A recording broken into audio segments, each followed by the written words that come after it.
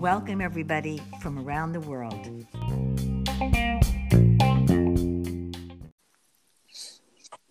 Hi, Evelina. Hi. Hello, everyone. Welcome to Commentaries from the Edge. I'm Karen Goldberg, and here's what's coming up. I'm so delighted and proud to have Evelina Fernandez with us this afternoon to talk about the story of the Los Angeles Theater Center and the Latino Theater Company.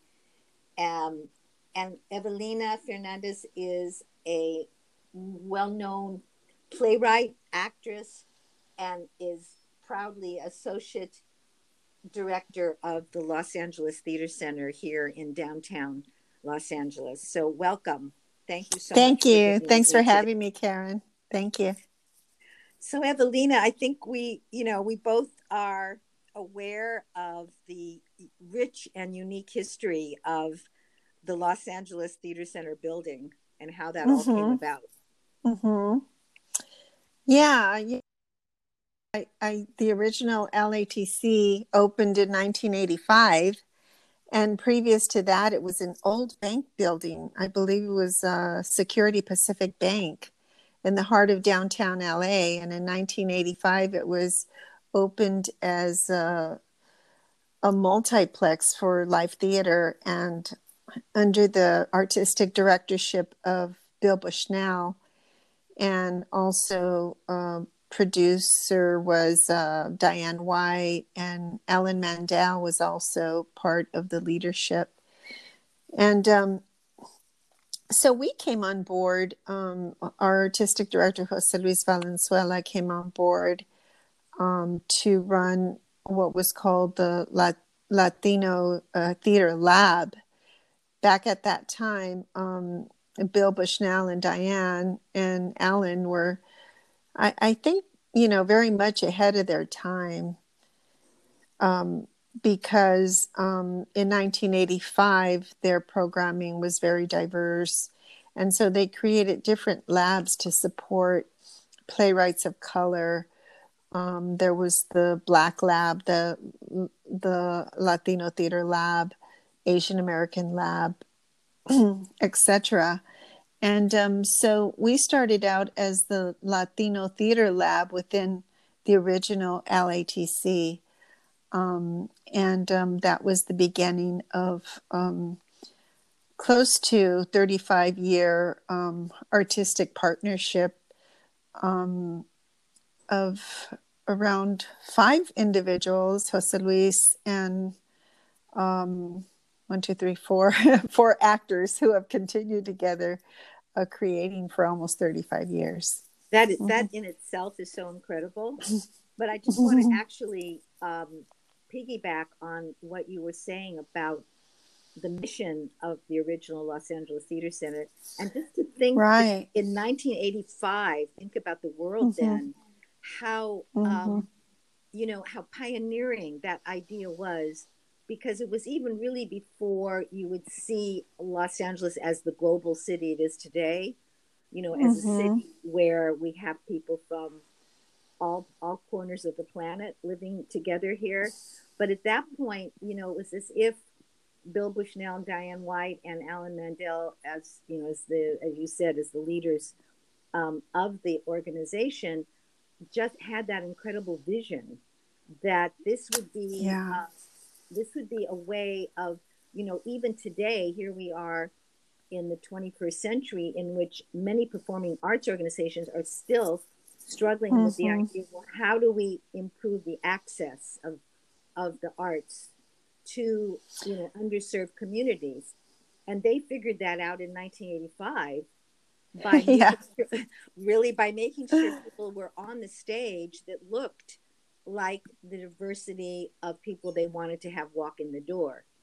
And absolutely, there's no doubt. I know that in those first years, in the late 1980s, I think there was like even maybe sometimes 300,000 people that ended up coming to downtown Los Angeles to the LA Theater Center at a time when people didn't even want to come to downtown Los Angeles. Right. Before the downtown Renaissance. Yeah. Before the downtown Renaissance. And yet still came because, you know, remember that lobby was always just one of the most vibrant places that people wanted to be in Los Angeles, because you could go to that lobby at LA Theater Center and be with people that there was no other place you could be with such a diversity of people.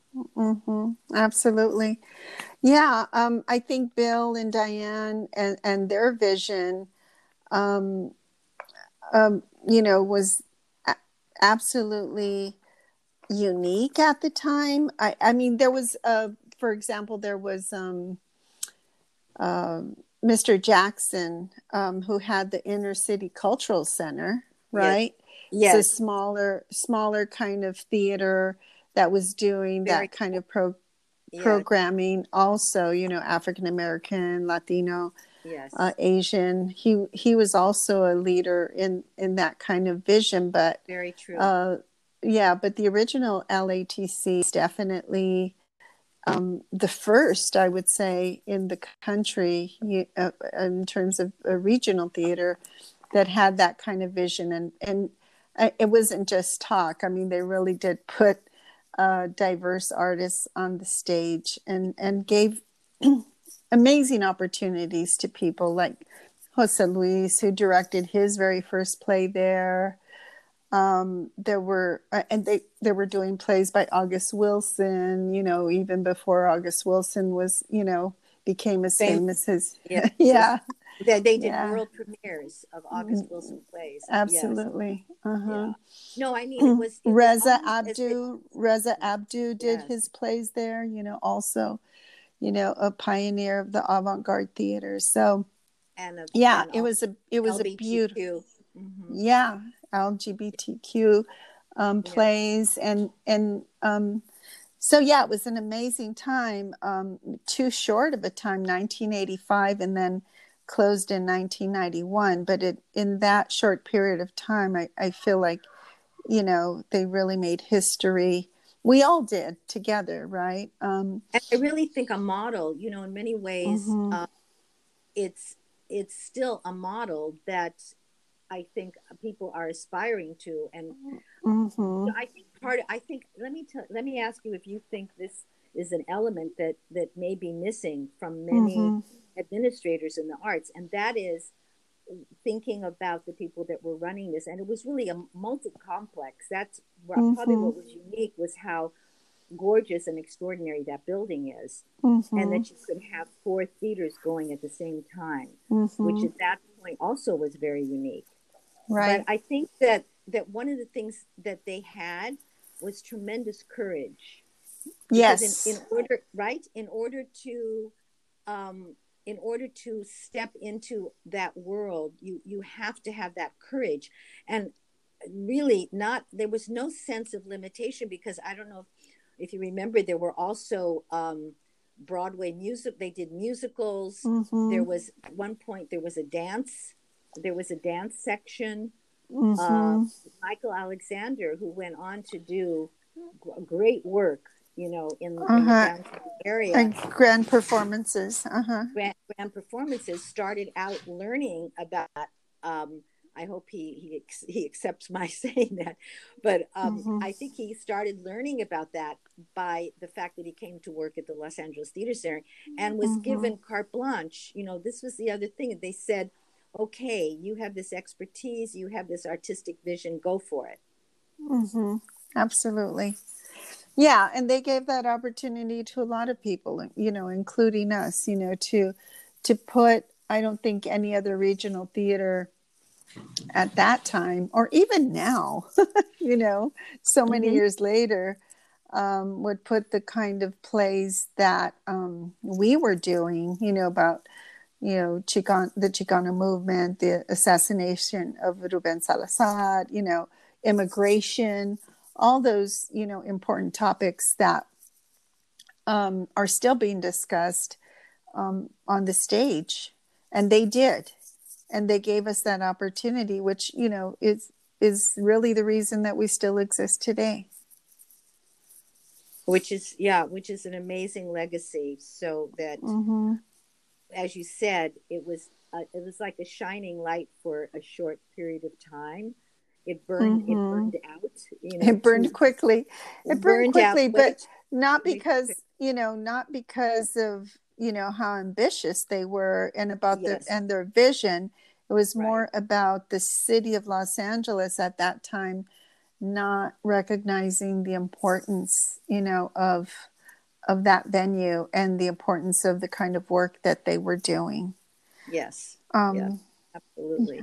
mm-hmm. Yeah. So I think, I mean, it's the fact that, as you said, 30 some years later, you're still uh, Mm-hmm.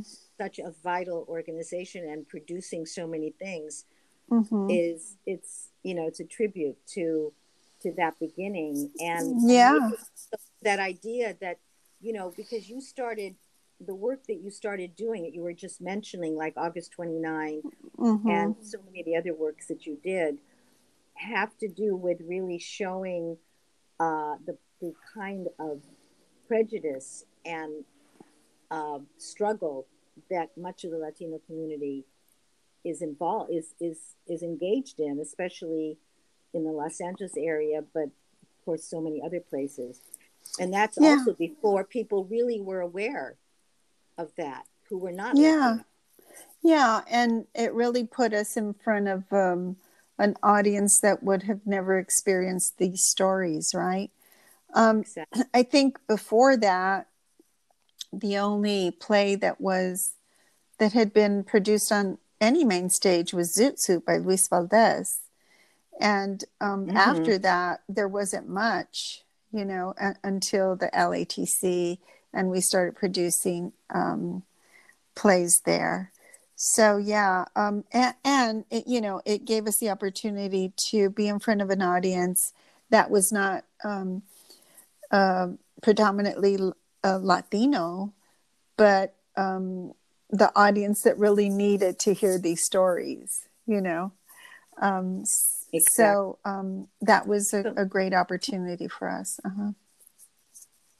tell us about um, what happened, that when you talk about courage, how did it happen that the Latino theater company uh, actually ended up taking over Yeah. the LATC? Well, it was a sad day. The closure of the Los Angeles Theater Center in 1991 was, just a very sad day for a lot of people, a lot of artists, the audience, everybody that was involved in that, beautiful time.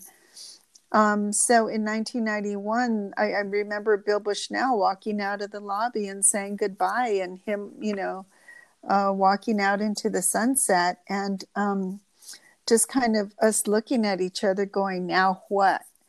And so I remember the president of our board of directors, Moctezuma Esparza, who's, has always been very involved in social political action. He said, well, why leave? Why are you leaving? And so we kind of looked at each other's and we said, yeah, why are we leaving? We shouldn't leave. And so we decided, along with a lot of other Latino artists, to kind of sit in the building until the city promised to continue that venue as a theater, because at that time there was talk of demolishing it and turning it into either apartments or a shopping center. And so we decided to sit in, and that's what we did. We sat in there for, I think it was around 10 days.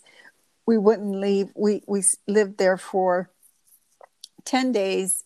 It was okay. I mean, people would bring us food, but we refused to leave, use the showers in the dressing room.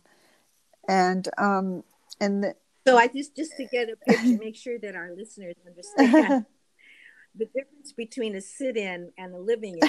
yeah, You yeah, were we lived in. We you didn't. We were were both. afraid. You We were were afraid to leave the building because we thought they would just, close it up and not let us back in. So we decided not to leave. And so we lived there for 10 days until finally, there was a big press conference and we got support from the city council. And at that time, Gloria Molina was on the city council. And so we got some support, and the city agreed not to close the theater. However, they said that they were going to turn it into a city facility.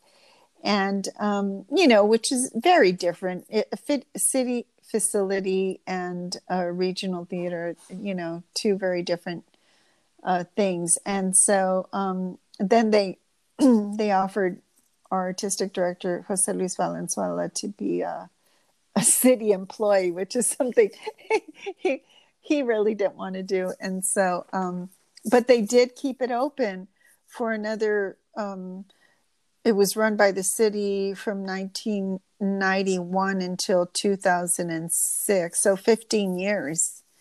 Yeah. And then after that sit-in, we were invited to go to the Center Theater Group. Jose Luis was part of their artistic staff there for a few years, and the LATC being run by the city, it kind of there wasn't any artistic vision there. It basically became like a rental house. People would come in and rent the theaters and stuff. And then in 2005, I believe it was, so we went to Center Theater Group, and then Jose Luis left Center Theater Group and went to work at UCLA. And then we went to work at Plaza de la Raza, which it was a nice small community theater, but wasn't the kind of venue that we could work in. And so we eventually came back and rented an office from the city of LA. And so we were in the building when we found out that they were looking for somebody to operate the building. And so again, the president of our board at the time, Moctezuma Esparza, said, why don't we apply to become the operators? And it was a long, long struggle because there was a developer in downtown Los Angeles that was in the middle of the new downtown LA Renaissance, really wanted that building to turn into a nightclub or something like that. And so there was a big political struggle within the city, and we eventually won the lease in 2006 with the help of a $4 million grant that we got from the state of California. So, and then that's the story of the history of how we've come to this point. Right. 2020. Yeah. And I just wanted kind of delve into all the plays that you've done since that time that you became the operating arm of the Los Angeles Theater Center. You've been putting on seasons ever since. Yeah, our first season was in 2007, and our mission was to continue that original mission of the original LATC, and it continues to be to put plays on the stage that look like the city, right? So we continue to produce our plays that deal with the U.S. Latinx experience, and we also produce plays by other playwrights and companies of color, and try to give the opportunity that was given to us to, other playwrights and directors and designers and people that don't usually get the opportunity to work in the big regionals. So go ahead. No, so we're an independent theater. We're not a regional theater. We don't have the kind of budget that the original LATC had, and you know, and I think that because our leadership is leadership of color, and we're not a predominantly white institution. I think if we were a predominantly white institution doing the kind of diverse work that we've been doing for the last 13 years, we may have received much more funding than we have to date, and we've received a lot, but it's nothing compared to, you know, the big regional theaters. And you know, we continue to struggle, you know, the fight against institutional racism that affects, you know, so many other theaters with leadership of color. Yes. Which, you know, which means you don't get the big grants from the foundations. You don't, you know, because there's an issue of trust and, you know, the unconscious bias that continues within the funding sources, you know, in the country. I think people are, I mean, now that's come so much, you know, ironically, as unfortunately and tragically, that a pandemic would be the vehicle for people, you know, many more people being aware of institutional racism, of understanding the so many consequences about that. And yet there you are struggling and still, as you said, carrying on that tradition at LATC of, you know, you even of being generous enough to give your office space to nonprofits. Oh yeah, to use. Maybe you could give an example of one or two of the organizations that were able to use office space for gratis. Oh yeah, I mean we've well, not only office space, but we let people use rehearsal space. You know, other theater companies, smaller theater companies, we, you know, that can't really afford to pay for a rehearsal space, like Playwrights Arena. We have Roby Theater Company, which is an African American company that has offices in our space.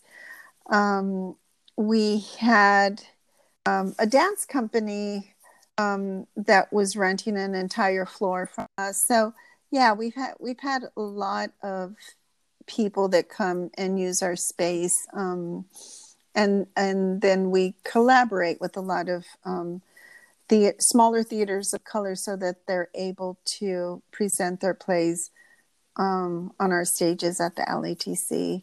You know, we've produced plays by Dominique Morisseau, Madhuri Shakar.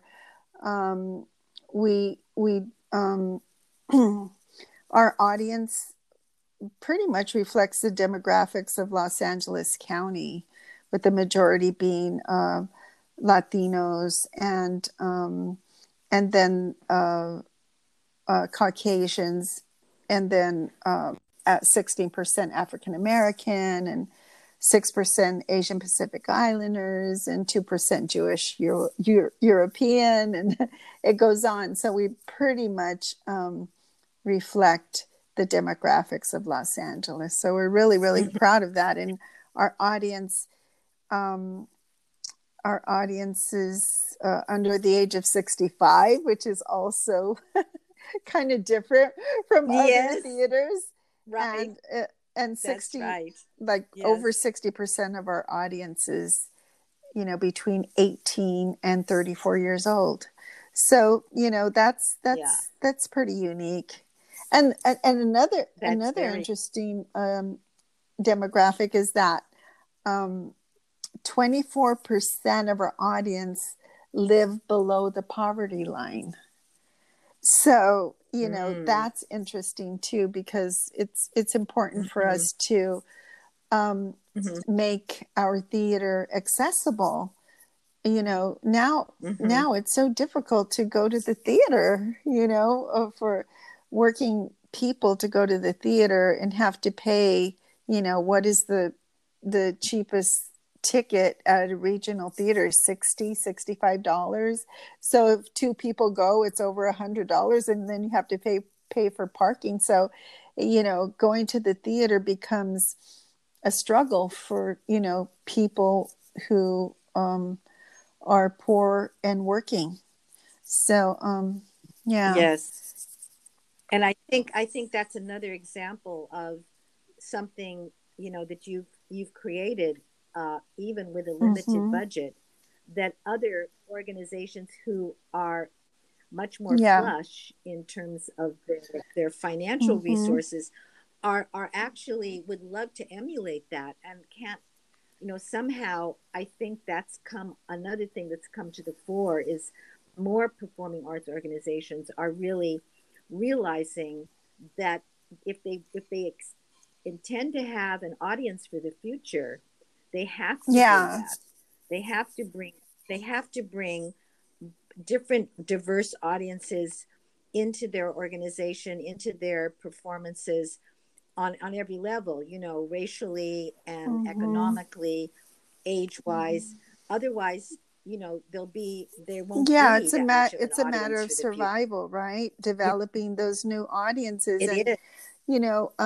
well, arts education, better than anybody, but you know that if you bring a high school student or a student in junior high school to a theater, you expose them to live theater at a very young age, and they become theater goers, they become patrons, they graduate from college. I mean, I That, don't know how many pe- people who I guess are in their, are 30s or 40s, come to the theater and say, I saw my first play here, and that's because of the educational program of the original LATC, you know, that mhm, about, yeah. Karen. Yeah, yeah. The other thing that's so admirable about what you've been doing is, again, with limited, as you said, limited budget, is you've had these amazing Mm-hmm. festivals, which are, tremendous undertakings, and another way that you've collaborated with so many different kinds of people from different countries. You had the national festival, and you had a festival of the Mm-hmm. Americas, which, I think, I mean, that, especially in Los Angeles, California, in the Southwest of the United States, it would be great for us to have America's festival every year. It should be a highlight or a focus of Yeah, our absolutely. community. Well, there's an organization or a movement called the Latinx Theater Commons that Jose Luis, our artistic director, and myself have been involved in since 2013. And so it was kind of a coming together of leaders of Latino theaters throughout the country, just to talk about the state of Latinx theater in the United States. And out of that became a movement of uh, Latinx theater makers and an assessment of where we are as Latino theaters. And so we at the LATC decided that we would do a national Latino theater festival, and so we brought groups from all over the country to perform, but not just perform for a weekend. It was a month-long experience, so that the artists from each theater company got to spend time with each other, have discussions, create together, devise work together. And it was absolutely successful. And the first time that a theater festival, a Latino theater festival, had taken place in over 25 years in the country. They used to happen, early, like in the 70s and the 80s, but it hadn't happened for a long, long time. So it was, a great, great event, and big undertaking for us. And our staff Huge. are very small but committed staff. And then after that, we decided that, okay, this is great. Now, what about doing a Latino theater of Las Americas? So we included Canada, Mexico, and Latin America So we brought together several groups, and that was interesting.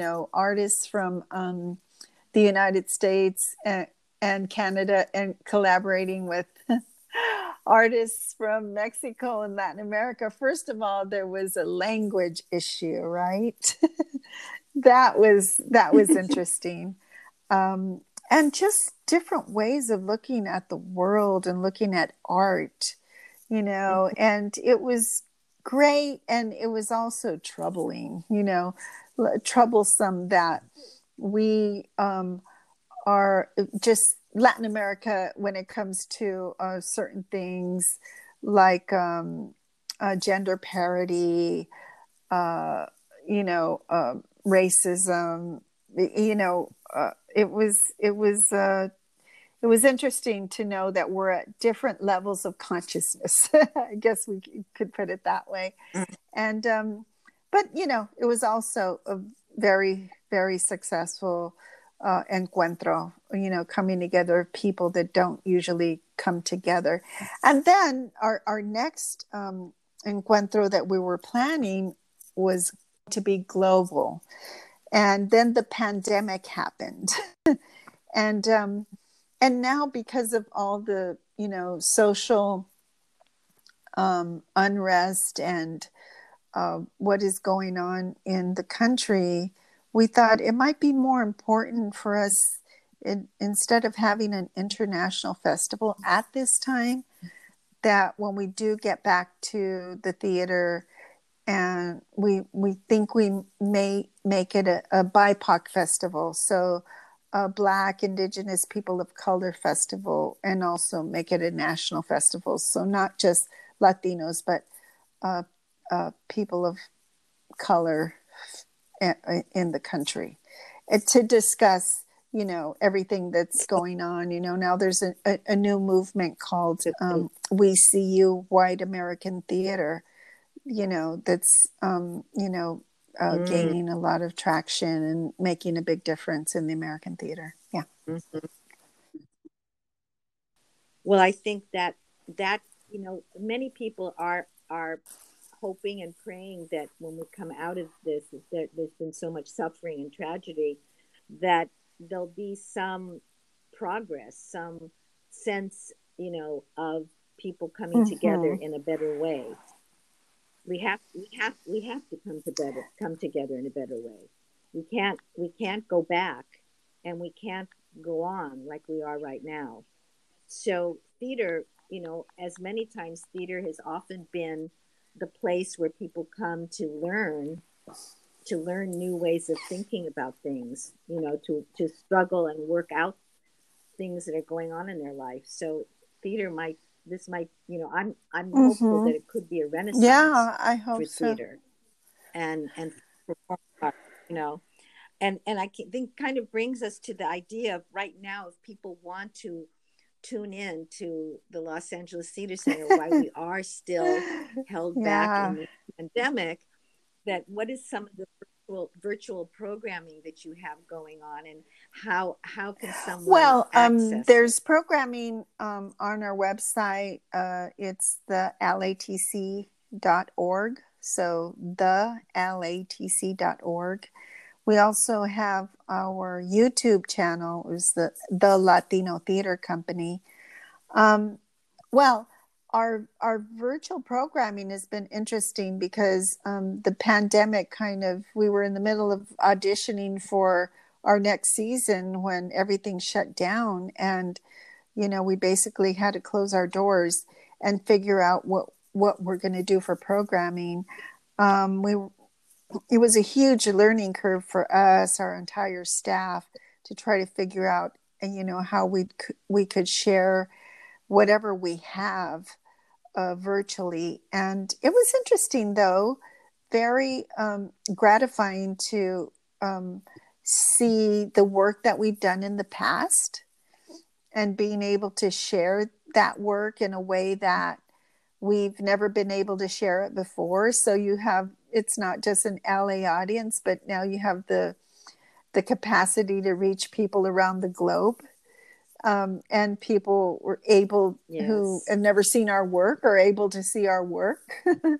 So, that was a pretty, you know, amazing revelation that, oh, hey, this isn't so bad.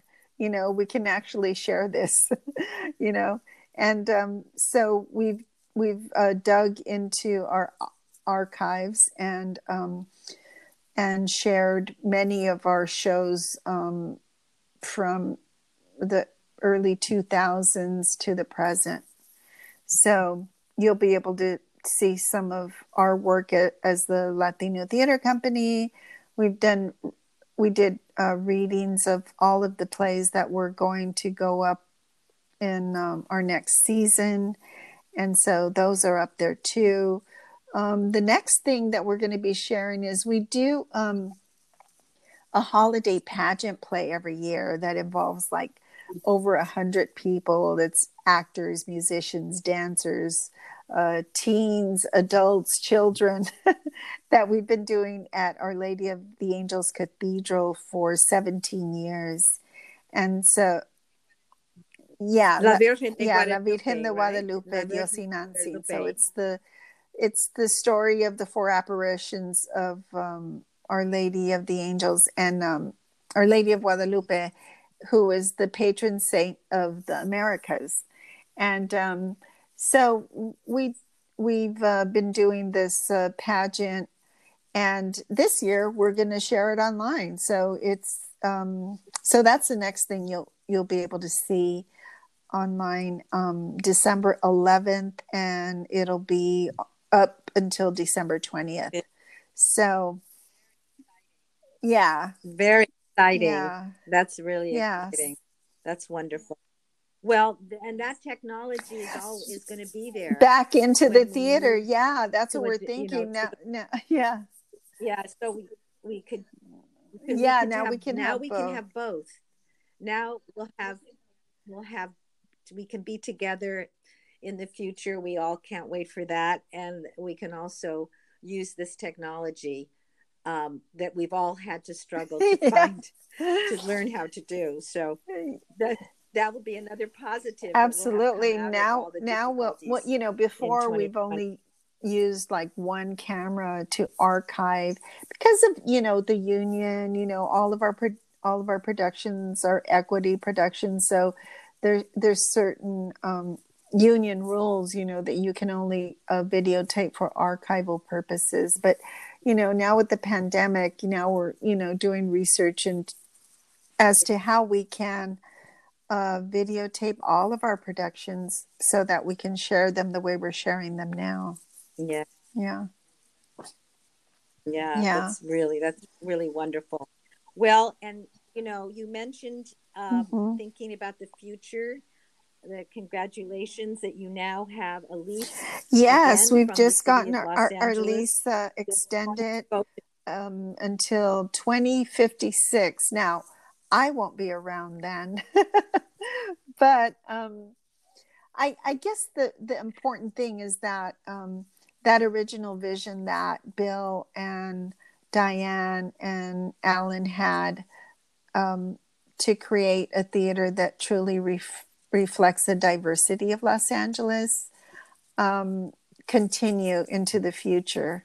Because like you said, even though the original vision was wonderful, people are still struggling for that vision around the country. Around the country, I mean, it's still predominantly white plays, at most of the regionals. And, it all has to do with board of directors, leadership.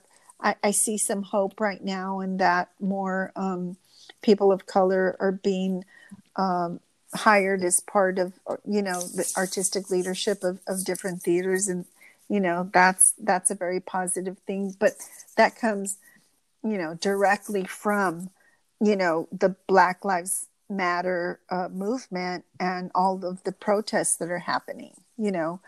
That's the only reason this is happening in the American theater.